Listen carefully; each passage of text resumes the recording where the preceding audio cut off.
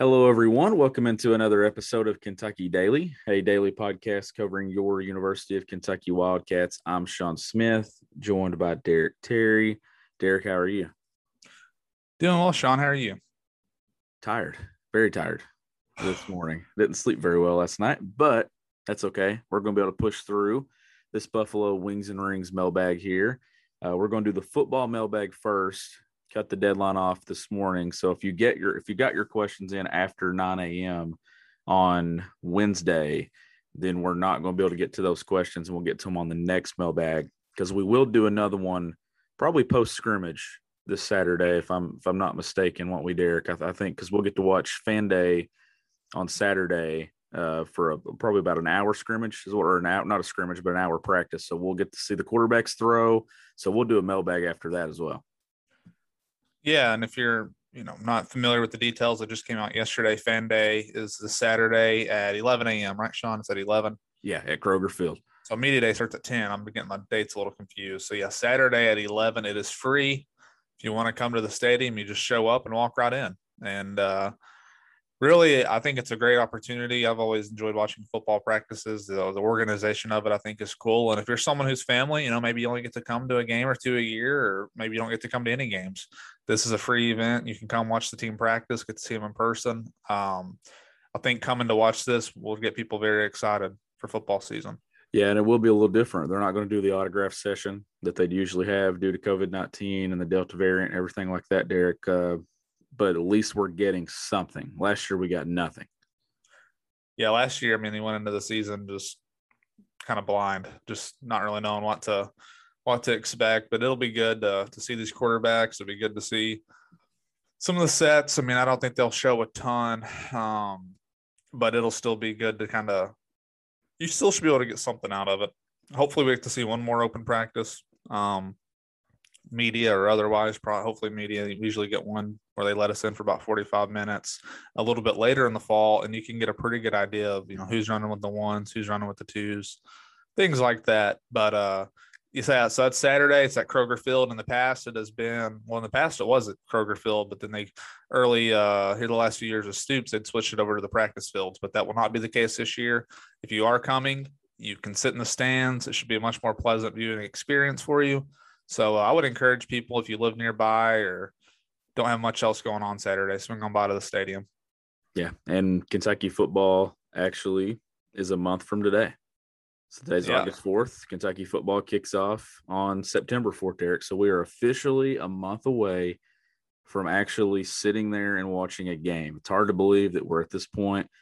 This month will probably feel like it's going to drag by, honestly, until we get to that point. But I want to see these mailbags with football start picking up some more, and I'm sure they will as we get into football season. And two, I didn't put the tweet out till late last night because we really didn't know what the plan was this week until 9:00 last night. We finally came up with what we're going to do. Yesterday, you didn't get an episode because it was such a slow news day. There was literally nothing to talk about.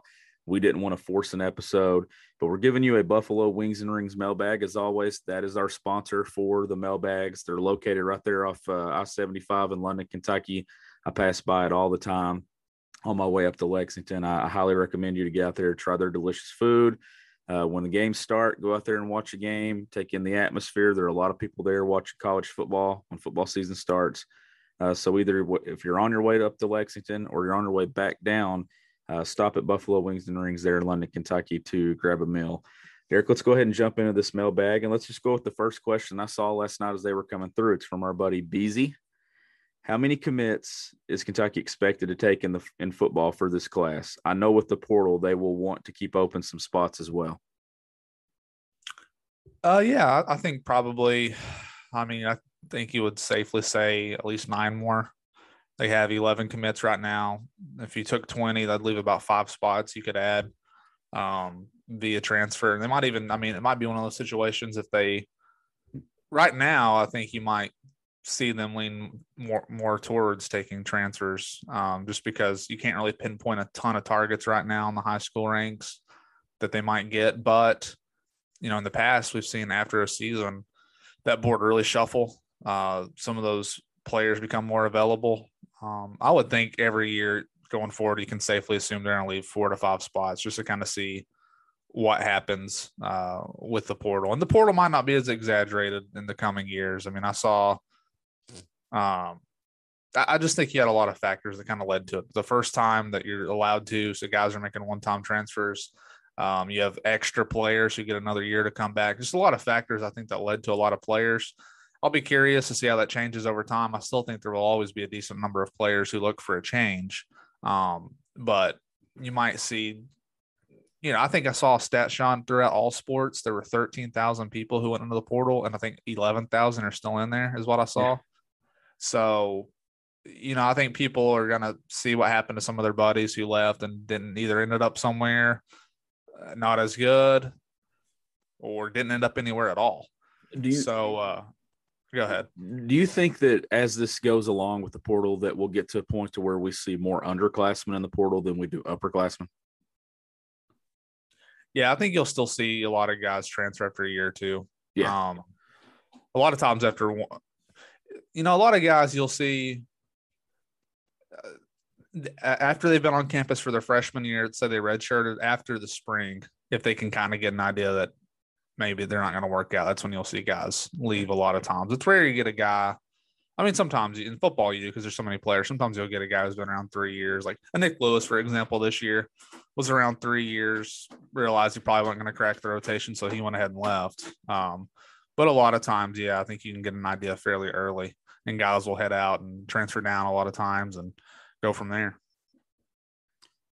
Have a question here in the DMs too that kind of goes along with this. Anything going on with UK and Tyrese Fearbury since his recommitment or decommitment from Penn State? Or is he a lock to end up at Pitt? We have to improve our pass rush going forward. Hasn't really been there since Josh Allen. I know we talked about that position in their pass rush the other day, that with recruiting, that it looks like that might be a target in the transfer portal in the spring and in the winter.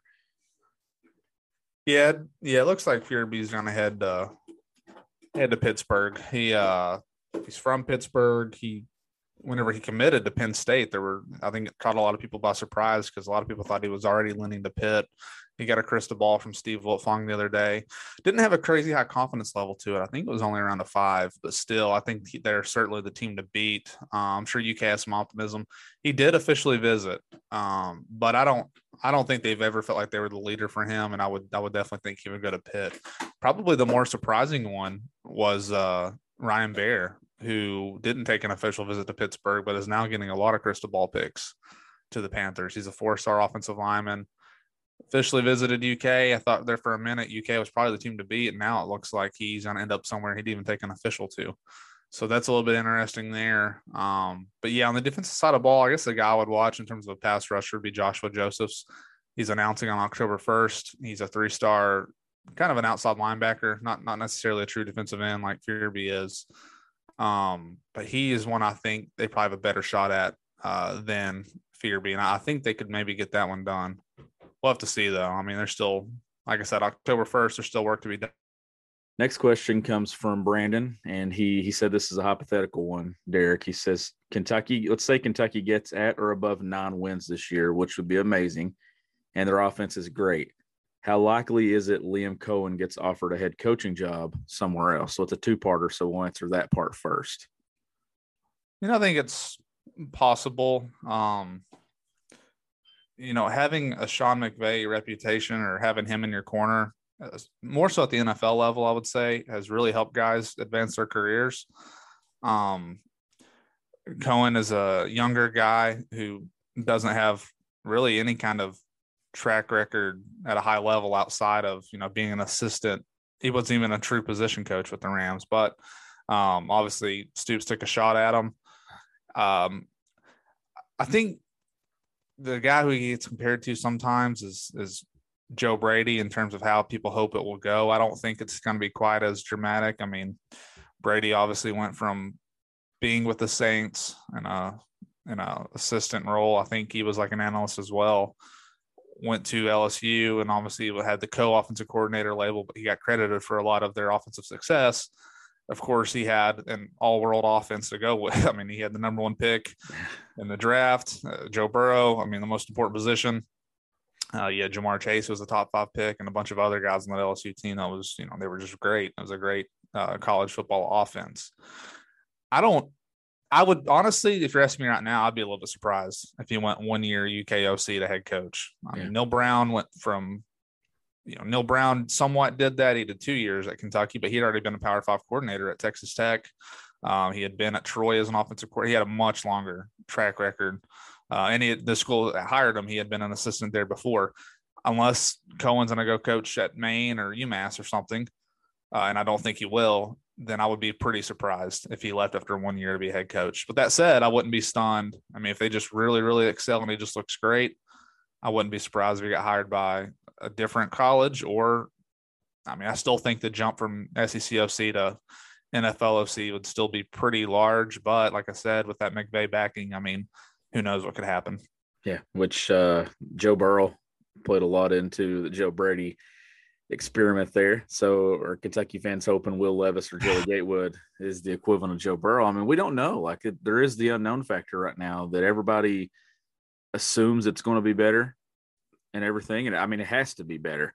That's the thing. I don't think it can be worse. We've talked about that. The offense has to be improved. They've added pieces, and you can see them making some plays on that side of the ball for sure. But the second part of the question, so let's just say that the stars do align. Kentucky gets 9 wins.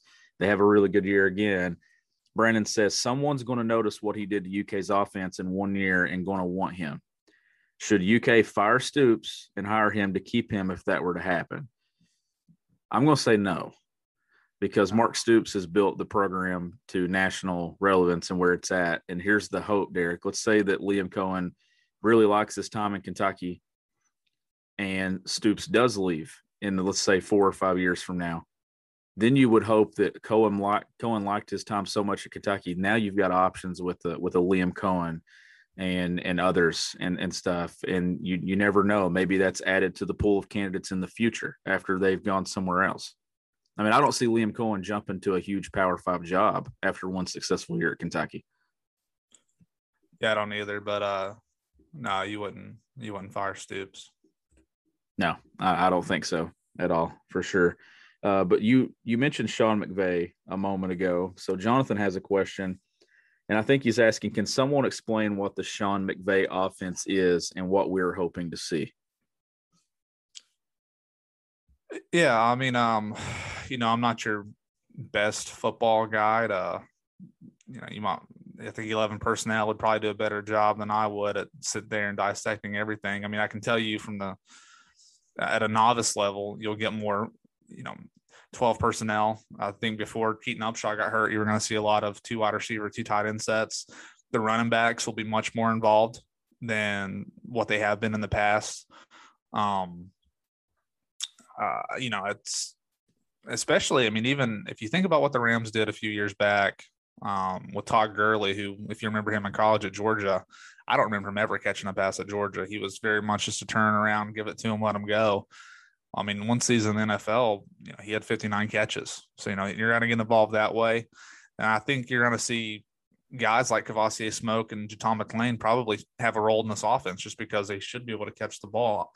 I would think they're going to be able to catch the ball a little bit better than Rodriguez, but I think Cohen, as he's mentioned, wanting to get Rodriguez the ball more, and it would help Rodriguez's draft stock if he shows that he can do that out of the backfield. Because I think in the NFL today, you have to be able to catch the ball out of the backfield. But Kentucky had done inside zone running the ball under Eddie Gran. There'll be more outside zone blocking running plays this year. But I'm not gonna try to pretend I know all the ins and outs of what that means. I mean, that's just what I'll tell you. If you're looking from that, like I would say, from what I've heard too, from some players kind of talk, like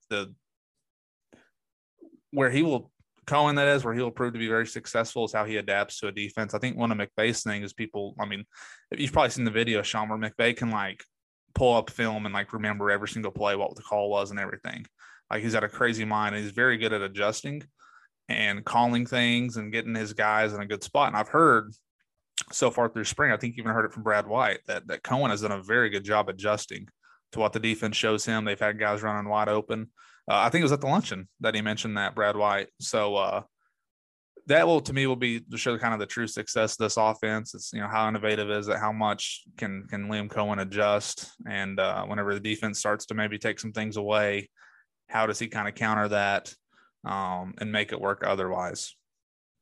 And staying on the topic of the offense, earlier this week, we discussed on this podcast Isaiah Cummings making the move to tight end. And Nick has a couple of questions about that. He said, could you break down the move of Cummings to tight end? How athletic is he? What you think his ceiling is? How soon you think he could produce? And maybe any comparisons to other tight ends that you think might fit. Yeah, I think that's kind of the unique thing about Cummings is he's, I think Dingle will kind of be the same way as Cummings. You're talking about a change from the CJ Conrads and Justin Riggs of the world that are, tall, strong. Neither guy is very fast, though, if we're being real. And CJ Conrad, as productive as he was more or less a catch the ball, get hit and go down. He wasn't really juking guys out or anything. He was a reliable pass catcher, where I think the hope with a guy like Cummings, who is a wide receiver naturally moving to this position, you can kind of match him up a little bit better. What you might lose from that, unless you have a Conrad and Rigg, is guys who were praised constantly for how well they did blocking. And so that's to me, that's a big question with Cummings. He had that rep as a good pass blocker, but it's a little bit different when you're out there blocking cornerbacks versus going down there to the line of scrimmage, blocking defensive ends, blocking outside linebackers. That will be the big question to me with him. But the thing that I think they want to move him there, it's a different look. They kind of call it a hybrid, a guy that you can line up. And, his rep is also as a reliable pass catcher. But where he fits in right now, I would still say, just given that Rigg and Bates have actually played in the SEC at tight end, I think he's for sure behind those guys. But I think having that 1 year in a college program and getting moved there, I would probably still put him ahead of Jordan Dingle for now. But I think Dingle will probably get a chance at a certain point, especially if there's an injury. If there's an injury, they're going to need all those guys to step in there and play. But yeah, I think Cummings makes sense. He's a guy that he's listed at 228. If that's where he actually is coming into the year, I doubt he can throw a ton of weight on during the season. But in the offseason, if he knows he's going to be full-time at tight end moving forward, you could see him add, at least 10 more pounds or so and be in a spot where you're close to 240. I think that's probably the goal for him moving forward. And hopefully he can maintain that speed, because then, you're talking about – I don't know, Sean. I just like having guys with different looks. I don't like having four guys who are all the same. And I think that he adds a little different element to the room. And you mentioned his frame and stuff. That's a frame that's going to be able to put on weight easily. Yeah. When you look at him, that he's going to be able to carry that weight easily. But like you said, you hope that he maintains that speed. Also, Derek, it's one of those things too, where if he's in the game, if he goes in the season, you don't want it to be so predictable that Kentucky's going to pass out of that formation. If he's on the field, you want to be able to see him be able to block and do some other things. You ready? Showtime. On May 3rd, summer starts with The Fall Guy. Let's do it later. Let's drink a spicy margarita. Make some bad decisions. Yes. Audiences are falling in love with the most entertaining film of the year. Fall Guy. Fall Guy. Fall Guy. That's what the poster said. See Ryan Gosling and Emily Blunt in the movie critics say exists to make you happy. Trying to make it out? Nope. Because I don't either. It's not what I'm into right now. What are you into? Talking. Yeah. The Fall Guy. Only in theaters May 3rd. Rated PG-13. Get ready for the greatest roast of all time. The Roast of Tom Brady. A Netflix live event happening May 5th. Hosted by Kevin Hart. The 7-time world champion gets his cleats held to the fire by famous friends and frenemies on an unforgettable night where everything is fair game. Tune in on May 5th at 5 p.m. Pacific time for The Roast of Tom Brady. Live only on Netflix. Steven has a question about the future and the way college football is changing and super conferences. He said, I haven't seen this anywhere else, but I think by 2025, there will be 4 super conferences with 4 pods in each, and the college football playoff will consist of the 16 winners of each pod playing 2 games to determine the conference champions, and the 4 conference champions playing a Final Four. The other conferences would sign on. It makes the regular season relevant, and it would be ratings gold. What are your guys' thoughts? And keep up the great work. Derek, are we moving towards that, you think, in the next 4 to 5 years? I definitely agree with the super conferences, and I agree with the pods. I don't know if that's how they will do his guess is as good as mine. I don't know how they'll do the playoff system. I know there was a push to move to 12 teams. I think that's been kind of put on pause as they kind of figure out realignment. How many? I'm not looking at the question. I was just listening to it. That would seem like a lot of games you would have to play 2 games to even win the conference championship. Did I interpret that right? It says there'll be 4 super conferences with 4 pods in each, and the college football playoff will consist of the 16 winners of each pod playing 2 games to determine the conference champions, and the 4 conference champions playing a Final Four. So potentially 4 postseason games is how I understand that, right? Yeah. 2 in your conference, and then if you make the playoffs, the 14 playoff if you win. Yeah. That's just one more than what it is now, I guess. But I would think there will still be a push to get more teams in instead of just 4 teams in the play. I think they want a larger playoff. So I would still lean towards thinking there will be 12. How they determine those 12, I'm not sure. They might try to keep it the way it is now. But hey, we're going into a era that none of us really know what's going to happen. So I'm not going to shoot down any idea. This might be the right idea. I don't know. I would just kind of say right now with how, and I don't even know if it makes sense for college football. I've kind of stood by the idea that it might be kind of fun to get more teams in, but I still think at the end of the day in college football, the same teams as of now. I mean, that could change on the road, but I don't know if you saw my tweet, Sean, about Quinn Ewers, who is going to Ohio State. He enrolled early. The number 1 player in the 2021 class now. So Ohio State had 7 5-stars this year, 3 of the top 5. So, they're already taking all the talent. Yeah. Well, they had the number 2 class in the country behind Alabama. So what's that tell you? That's 2 schools that have essentially assembled all the top talent this year. And I just think in college football, it's going to remain the same. So it could be fun to have some more teams. Maybe you get some upsets in those kind of mid-round games or whatnot. But I think if you're a college football fan, you just kind of accept it for what it is. That's my opinion of it. There are really only 5 or 6 teams realistically most years have a chance to win it all. Yeah, that's a good point. And I guess we'll wrap up with this one because I don't see anything else. Lucas Witt. We'll do this we'll answer half of it in the basketball, half of it in this one. Your thoughts on the Kentucky jerseys for both football and basketball. So we'll do the football on here, and it's actually an interesting discussion because I was sending you an edit of someone the other day, and we were talking about how long Kentucky football has had the jerseys that they're wearing, but I actually like the jerseys that they have. I don't mind the checkerboard on the football jerseys on the sleeve. I don't think it's over the top, maybe as much as the basketball jerseys are. I like it. But I think we're getting to a point here where maybe a year away from them changing it a little bit because they have had those a while. Yeah, I like them. I think it was kind of the big thing. I kind of put it with the Stoops here, but I think it was just kind of everywhere. The uniform combinations really took off there in the early 2010s, mid 2010s, I guess, where everybody was like having a bunch of uniforms. If you go to UK's football facility, they have all their – well, maybe not all, but they have a lot of their uniform combinations up on the mannequins right there in the lobby. So I think they have plenty of options. Sean, do you remember? It's all because of Oregon for the most part, but I remember kids a lot in the past kind of talking about jerseys in the recruiting process. I don't think that's as much of the case anymore. Do you?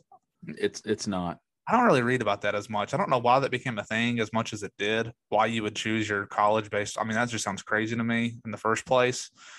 But no, I like them. What's your favorite combination, Sean, that they wear right now?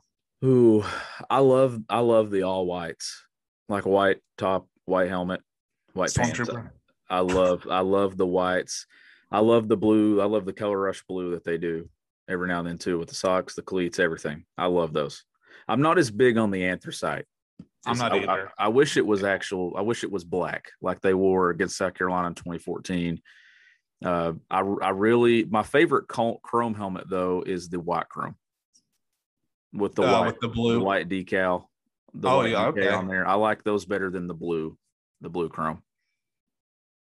Yeah, I'm with you. I like the road uniforms. Probably my favorite is I don't like the all white helmet, white. I mean, I don't dislike it. I kind of like having the blue pants though, the blue bottoms with the either blue helmet or white helmet. Doesn't really matter. I just like throwing some extra blue in there. I think that's what they wore at Auburn last year. Let me pull that up real quick because they had a good combination against Auburn. They had the blue helmet, didn't they? They had the blue helmet there. My computer. They did. They went blue helmet, white jersey, and blue pants. That's what I like. I like that look. It's probably my favorite road look. My least favorite is the blue helmet, blue top, white pants. The traditional home. I don't like that as much. Yeah. I just typed in Google Kentucky football uniforms. I'll tell you what uniform combo I really didn't like. And I think fans liked it. I think it was against Georgia in 2014. They wore the gray, all gray. I thought that was horrible. I just thought it was like a sweatpants. Well, that was when they went through a stretch there too, where they actually had the logo gray on the helmet and everything. If you remember, like they went crazy with it. But we should make that a new feature on this podcast that we predict that what uniform Friday, what uniform they're going to wear. We should get a plug over there. Yeah. What I really don't like. And they wore it a few times in 2018, is the chrome. I'm looking at a picture of Benny Snell, and he was about to spin the football. So I know it was against South Carolina. Chrome helmet was fine. Blue jersey, fine. Anthracite pants. No. Horrible. No. Not a good look. Bad look. Whoever let them go out there like that, bad look. Blue socks. I mean, the anthracite's it's like out of nowhere. It goes with nothing else on the jersey. But, they let the kids pick. They're the ones wearing them. We can just sit here and talk about it. But as terms of the design of things like that, like some of these people, I've seen it with the Reds uniform. Some of these people on Twitter who like design uniforms are very good. And I think, honestly, a lot of the ideas they come up with, like teams should at least consider. Yeah. But I do think it probably is going on. It's probably about time. Yeah. It is. That's like our guy, Owen, that created our podcast logo. Super creative. It comes up with all kinds of, I see him all the time with Kentucky basketball jerseys. UK should probably give him a call and say, hey, design the floor at Rep Arena for me, because he puts together some really, really good stuff. But Hey, last thing before we wrap this up, because we were talking about the other day at the luncheon, and I want to hear back from fans as well if they want to talk about this. The UK logo on the field is just too small. I don't understand it. It's just tiny, especially it's tiny on TV. And then whenever you see it in person, I mean, that's not how it was at Commonwealth before they switched over to the turf. No, I mean, the UK was proud out there on the field. It's perfectly placed in between the 245s. Like, that's how small it is. I'm pretty sure if you pull a picture right now like that, all of it's inside that 10 yards. Maybe if I'm not mistaken. I'm trying to find Commonwealth Stadium before. It seems like that went all the way to the 40. I'm not getting any photos. I'm trying to see. How many Commonwealth Stadiums are there? There must be one in Glasgow in the other side of the pond. So that logo at midfield is literally 10 yards wide or 10 yards long there across the field. I mean, it's actually not even from the 45 to the 45. It's from the 46 to the 46. So it's like, it is tiny. I might be wrong. Maybe it was smaller at Commonwealth. I'm looking at where it was grass and it looks like it was the same way, but I feel like I remember it not being that way. I don't remember it being. Go back to the 90s and look at Tim Couch in 98. They had they switched the logo to okay, blue. Yes, that was much different. The Power K was like 20 yards wide. Yeah. And then they switched the logo. It was blue like it is now in the late 90s, and then they switched it to white. So now it's back to blue, and it hasn't changed since they put the new turf and everything down. I remember it being much bigger when I was a kid, for sure. I'm trying to find a good picture. Maybe I can go back and watch one of those old games on YouTube or something. But, yeah, I think it does need to be a little bit bigger. I think it would look better if it were a little bigger. It is tiny. Yeah. You can't even see like the checkerboard pattern in the end zones either really well. With the black and blue, I can't really pick them out when I'm there in person. No, I do like the end zone color, though. I mean, I do like the blue in the end zones. I miss the grass at Commonwealth, but I understand why they went to the turf. Obviously, a lot of schools have that now, so I'm not complaining about that. But and that Power K logo is massive. I'm just now seeing that. Yeah, it is. It's 40 to 40 all the way. I mean, you need to get a logo like Florida is huge. I mean, I don't know. That's my pet peeve of the day. The UK logo should be bigger. Petition to make it a little bit larger because it's just it is tightly fit in there, but it's just like I don't know why it's so small. Now that I am looking at it, you are right. Commonwealth Stadium UK logo was the exact same. Maybe it's why did it seem different? I'll tell you what it is. It's a minor change, but it's the new UK logo and how it's angled. It just looks different. Oh yeah. That is exactly what it is. It's not. It's laid out differently and it looks smaller to us. Because I looked at that logo just now and it was the old UK logo. It's the layout of it. That's it. Yeah, Sean, this is a good episode. Housekeeping on basketball. I don't know if we mentioned it. Did we mention Jalen Duren the other day announcing on Friday? Have we discussed that? We haven't recorded since that went out. Yeah, so we'll probably mention that on the mailbag tomorrow, the basketball mailbag, but that's something to watch. Any predictions from you before we wrap up? Nobody knows, right? From everything that I'm getting, nobody really has a feel. But at this point, I'm going to say no Kentucky. I'm going to say it's Memphis or Miami. That's just my gut feeling on it.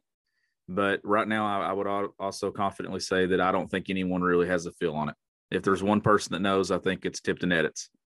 But he's never going to tell us. He's never going to tell. So I don't know.